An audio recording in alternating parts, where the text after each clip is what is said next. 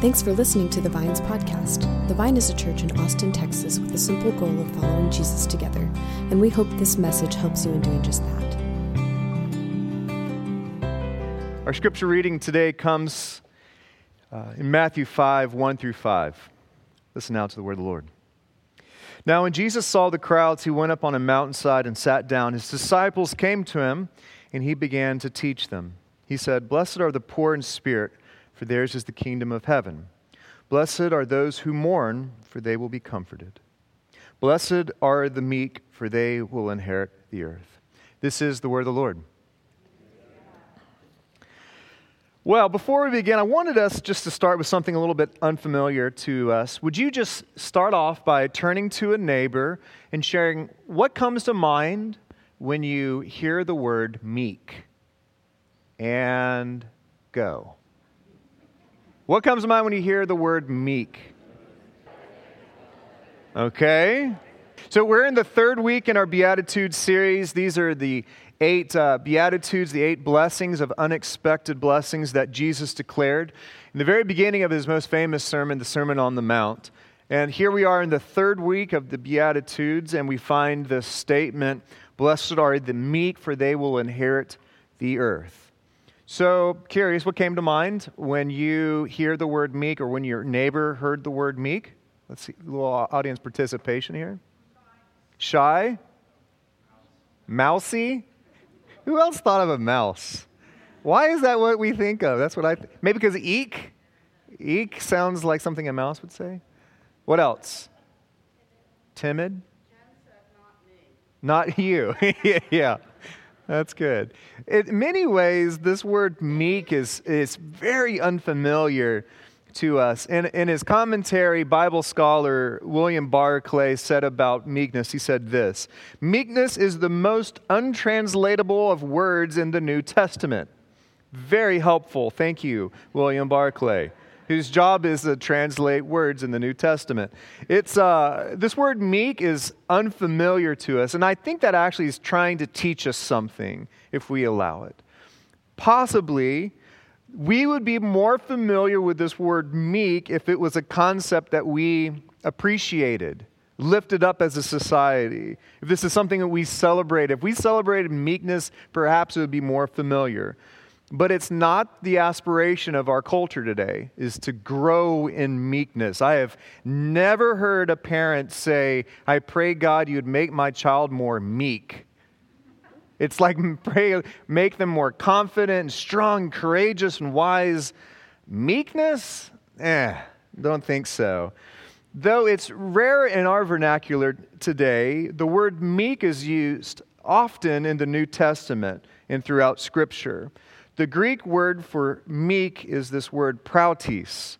And if you were to look, you'd found this word prautes often in the New Testament, and it's used in many different ways, which maybe is what makes it hard for us to translate and understand. So for our message today, as we unpack this one beatitude, "Blessed are the meek, for they will inherit the earth," I would like for us to look at different ways that people have understood this concept of meekness, to hopefully expand it for our own understanding, and then for us to look at perhaps why this characteristic, this trait of meekness, invites us into a blessed life. So the first understanding of meekness is this. So quite often when the word prautes is found in the New Testament, it's described as gentleness. It's translated as gentleness. So for instance, in Galatians 5:22 and 23, this verse talks about the fruit of the Spirit. And that there's this fruit of the Spirit, and here it is in Galatians 5. "But the fruit of the Spirit is love, joy, peace, forbearance, kindness, goodness, faithfulness, and gentleness." This is also could be translated meekness and self-control. "Against such things there is no such law." So what does this mean? This means that as we deepen our relationship with Christ, as we learn to follow the ways of Jesus more and more, as that becomes a part of us, these fruit should just be popping out of our life. It should be making itself more evident. And one of these fruits is gentleness, meekness. And why this is important is that you can know a tree by studying its fruit. So for instance, when my wife and I moved into our home, in our backyard, there was this exotic-looking tree in our backyard because I'm not an arborist or someone who even cares about stuff like that. I had no clue what this tree was until springtime. And all of a sudden, these like yellow fruit started budding from this tree. And my neighbors felt, I guess because this tree's been there for a while, felt confident to go into my backyard and pluck this fruit and eat it. Cool, right? I'm not territorial at all. So, what I learned through this process is that this tree is called a loquat. And not only is this tree in my backyard, but actually the fruit's pretty enjoyable. And this has made me wonder, when it comes to our life, when it comes to your life, as neighbors pass by and see you and observe your life, are they seeing this fruit of gentleness express itself in more evident ways? As you continue your life with Jesus, are you growing with more gentleness and meekness? Is that popping out of your life? If you were to have like a snapshot of your life 3 years ago and your life today, is that fruit more and more evident?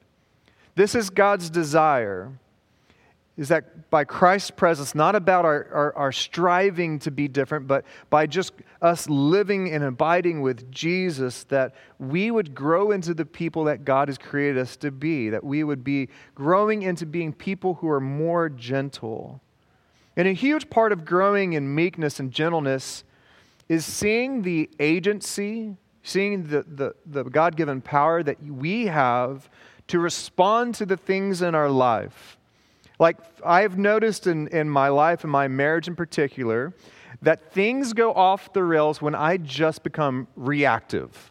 When things happen to me and I just react in the most intuitive ways that go contrary to the fruit of gentleness. Guys, it is so sad how predictable 90% of my arguments with my wife, Jen, are. Like if you were to like observe our life and we kind of venture into the space where it kind of seems like we're going to have an argument, we could call a timeout and like NFL commentators could stop and say, now what's about to happen here is Mark's not going to appreciate the tone that Jen is giving off. So he's going to match it. Jen will make some sort of statement, and then Mark will nitpick the words always, never, and every time. Can I get an amen on that? Oh, every time? I always do that?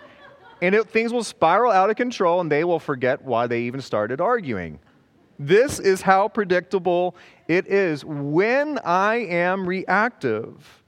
And so much of our life and conflicts can just be us reacting to the world around us and the script that we are given or the script that seems natural to us. And what I can neglect is the reality that I have, by God's presence and a gift in my life, I have this agency to respond, to choose to respond to what happens around me. I heard a friend recently share a prayer that he's been praying over himself. And it's this: God, grant me the wisdom to see the space between stimulus and response. Isn't that good?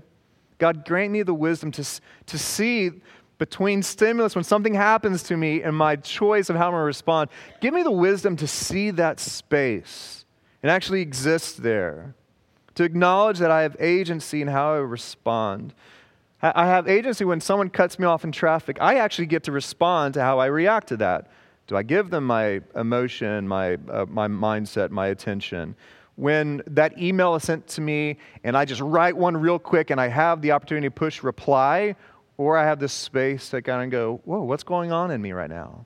Or when a child is saying a hurtful word to me. Like whatever it is, whatever the stimulus it is, we can't control the things that come to us. But we have the ability to respond either in reacting in a harsh way or inserting gentleness in our life, in that space. You can't control the stimulus, but you can control, by God's grace, how you respond. And the meek people of this world, they know it. They know how to insert gentleness in their life. The second way we find the word meekness in Scripture is through this concept of humility. Those who are meek are unassuming, they're unpretentious, and they're modest. They don't have a bloated sense of self or ego, but they're marked with this quiet confidence of who they are. In Eugene Peterson's translation of this beatitude, he wrote this. This is how he transcribed meekness. He said, "You're blessed when you're content with just who you are, no more, no less." The humble, they know who they are, no more, no less. They don't try to land grab for a sense of value and worth. They know who they are, but they aren't self-deprecating. They're meek, they're humble. They disengage in this culture of competition that we so easily fall into, this belief that winner takes all. The meek, they do not bend praise towards themselves or attention towards themselves. They're content in knowing who they are in God's eyes. An example of this, in my study of Scripture, is John the Baptist. Before Jesus came on the scene, John the Baptist was like the go-to person that people, when they were hungry to see wisdom and hear wisdom and know truth, they would go off into the wilderness. They'd find John the Baptist, and he made a name for himself. He was prominent.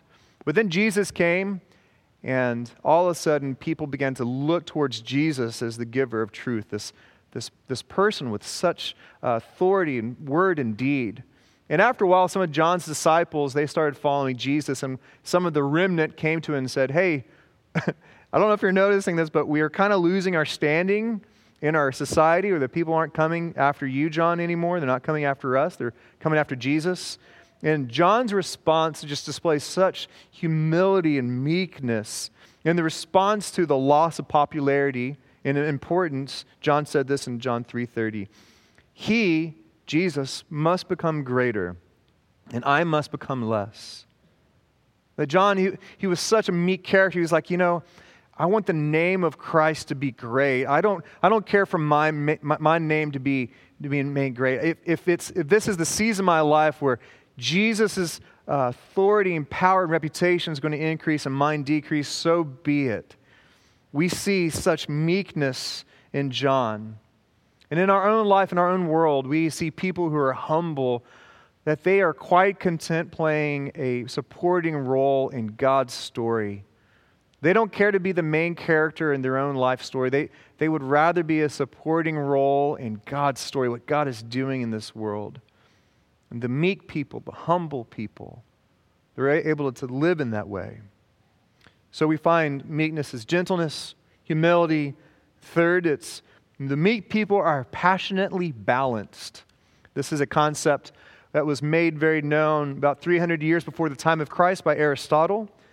It was a trait he spoke often. He spoke often about meekness. This word prautis, according to Aristotle, is the middle ground between two extremes. It's middle ground between getting angry without reason, someone who is just very volatile, and the person who does not get angry at all.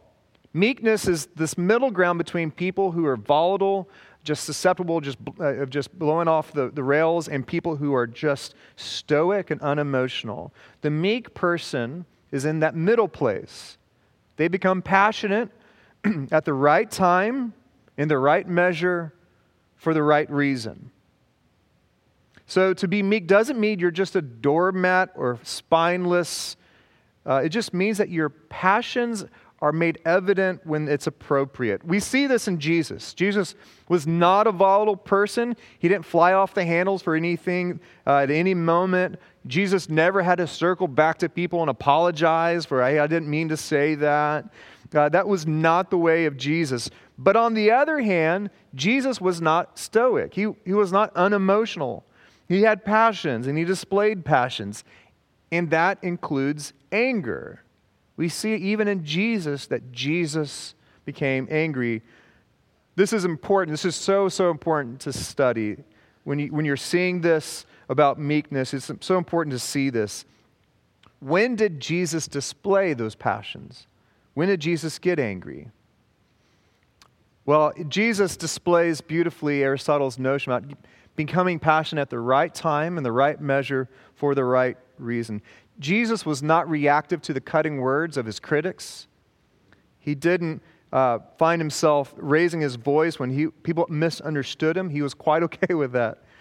But instead, if you notice that Jesus became angry and responsive when the vulnerable were abused or taken advantage of, especially in God's name. That is when Jesus showed himself appropriately passionate. The most obvious story that comes to mind for many of us is in John 2, when Jesus goes to the temple and overturns the temple, right?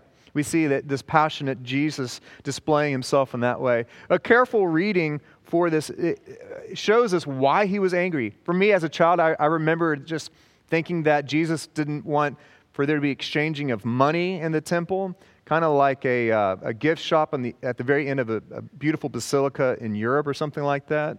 But instead, a more careful reading of this story shows it was exploitation that was going on. Because it was Passover, Jewish people from all over the Middle East, they came to Jerusalem to make their sacrifices. But since many traveled a far distance, they couldn't bring their animals with them. So instead, they showed up with money to purchase the animals to make their sacrifice. And inventive business people, they knew that. So what did they do? Well, they just raised the price for these sacrifices beyond what people could pay. And people saw that this moment of worship for all of their Jewish brothers and sisters was a place and an opportunity to exploit the brothers and sisters for their own wealth. And because of that, John 2:15 through 17 says this. So Jesus made a whip out of cords and drove all the people out of the courts, both sheep and cattle. He scattered the coins of the money changers and overturned their tables. To those who sold doves, he said, "Get these out of here. Stop turning my Father's house into a market." And his disciples remembered that it is written, "Zeal for your house will consume me." You see, Jesus was appropriately passionate, but it wasn't for self-preservation. It was to care for the vulnerable and for the sake of God's name. This is when the meek show their passions. The fourth definition we find about meekness in our scripture is this idea of restrained power. The most clear connection to this word prautos in the culture of that day and age is used when to describe a tamed animal, which is an interesting notion. So meekness is used to describe when an animal is tamed. An expression of meekness is imagine a wild animal that was taught and was restrained. It had learned to use its energy for good. So imagine the difference between a wild horse and a tamed horse. The tamed horse is no less strong, but they've learned how to harness that strength for good. And in the same way, for people, meekness does not mean that you're flimsy or shy or mousy. It means that you have learned where to apply your strength. It does not mean that you're spineless. It just means that you give your power to what really matters, and you give it to that end. I recently watched a documentary about a man named Buck Brenneman. He's a person who inspired the movie The Horse Whisperer. Anyone familiar with him?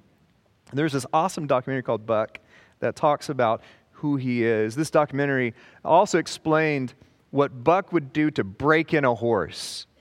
And what was amazing was his tactics were completely contrary to what the typical approach was. The predominant way of breaking in a horse was through pain, lashes, brutality.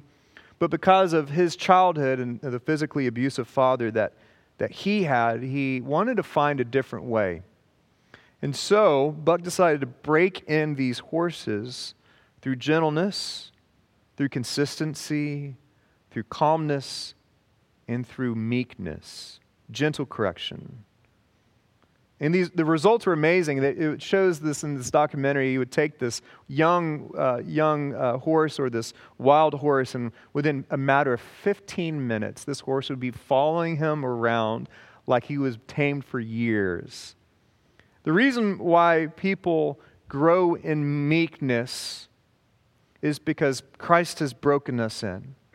Christ has broken us in not by abuse or shame or violence. Many of us have been broken in by bad religion, by the use of shame, abuse, violence. But those won over in the way of Jesus, they've been broken in by consistent love and care. And slowly we begin to open ourselves up to Jesus. And because of that, because of Jesus' kindness and gentleness, we then follow Christ. We are then tamed by Christ's love and mercy, and we follow him with our very lives. This is displayed beautifully in Matthew 11, 28, 29, 30, when Jesus said this, an invitation to a weary crowd. Come to me, all who are weary and burdened, and I will give you rest. Take my yoke upon you. A yoke is what you put on an oxen or an animal to guide him. So this is what Jesus is saying, is take this yoke and put it upon you. Learn from me, for I am gentle and humble in heart. Any guess what Jesus' self-description gentle is? Prautos. Jesus is saying, follow me because I am meek. I am gentle. Learn from me. Find rest, for I'm gentle and humble in heart, and you will find rest for your souls, for my yoke is easy and my burden is light. We take on the yoke of Jesus. We are tamed by Christ's love because our Savior is meek himself, because he's gentle and humble in heart. And Christ's yoke it's not heavy, it's not burdensome, it's light. And the reason why Jesus puts yokes upon us is because he wants us to be led to the place where we will flourish, where we'll find rest for our souls. This is why Christ leads us and invites us into meekness. And although it's unfamiliar to us in our normal vocabulary, you know that you are drawn to meek people. In this idea of humble people who use their strength for good, people who are gentle, you know that you admire them. Those are the type of leaders that you would want to follow. People with a quiet, humble, and appropriate strength. Here's examples for me of meekness. Martin Luther King Jr. Was he a strong person? Yes. Was he courageous? Yes. But he caused change not through violence, but through nonviolent protests. And he's displayed restrained power. And he was passionate about the right thing, about the historic and systematic injustice that was done to African Americans in this country. He led and caused change through meekness. Another person, Mother Teresa. If you were to study Mother Teresa's life, it would be a crash course lesson on humility. But you would also find that she displayed such strength for the appropriate reasons. She cared deeply about the people that God cared deeply about. She cared deeply about the image of God for those people in her culture and her time and place that were the most discarded.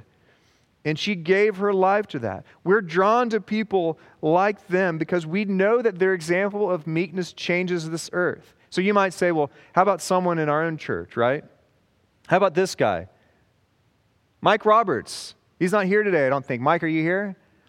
He's a person of strength, but he also has this quiet confidence. And he's not mousy. Have you ever hugged Mike? It's like hugging a concrete pillar. He's strong. I know. I used to spot for him. He needed a lot of my help. He's gentle, and I bring this up also. Next week is the Roberts' last Sunday with us. They're moving to Dallas.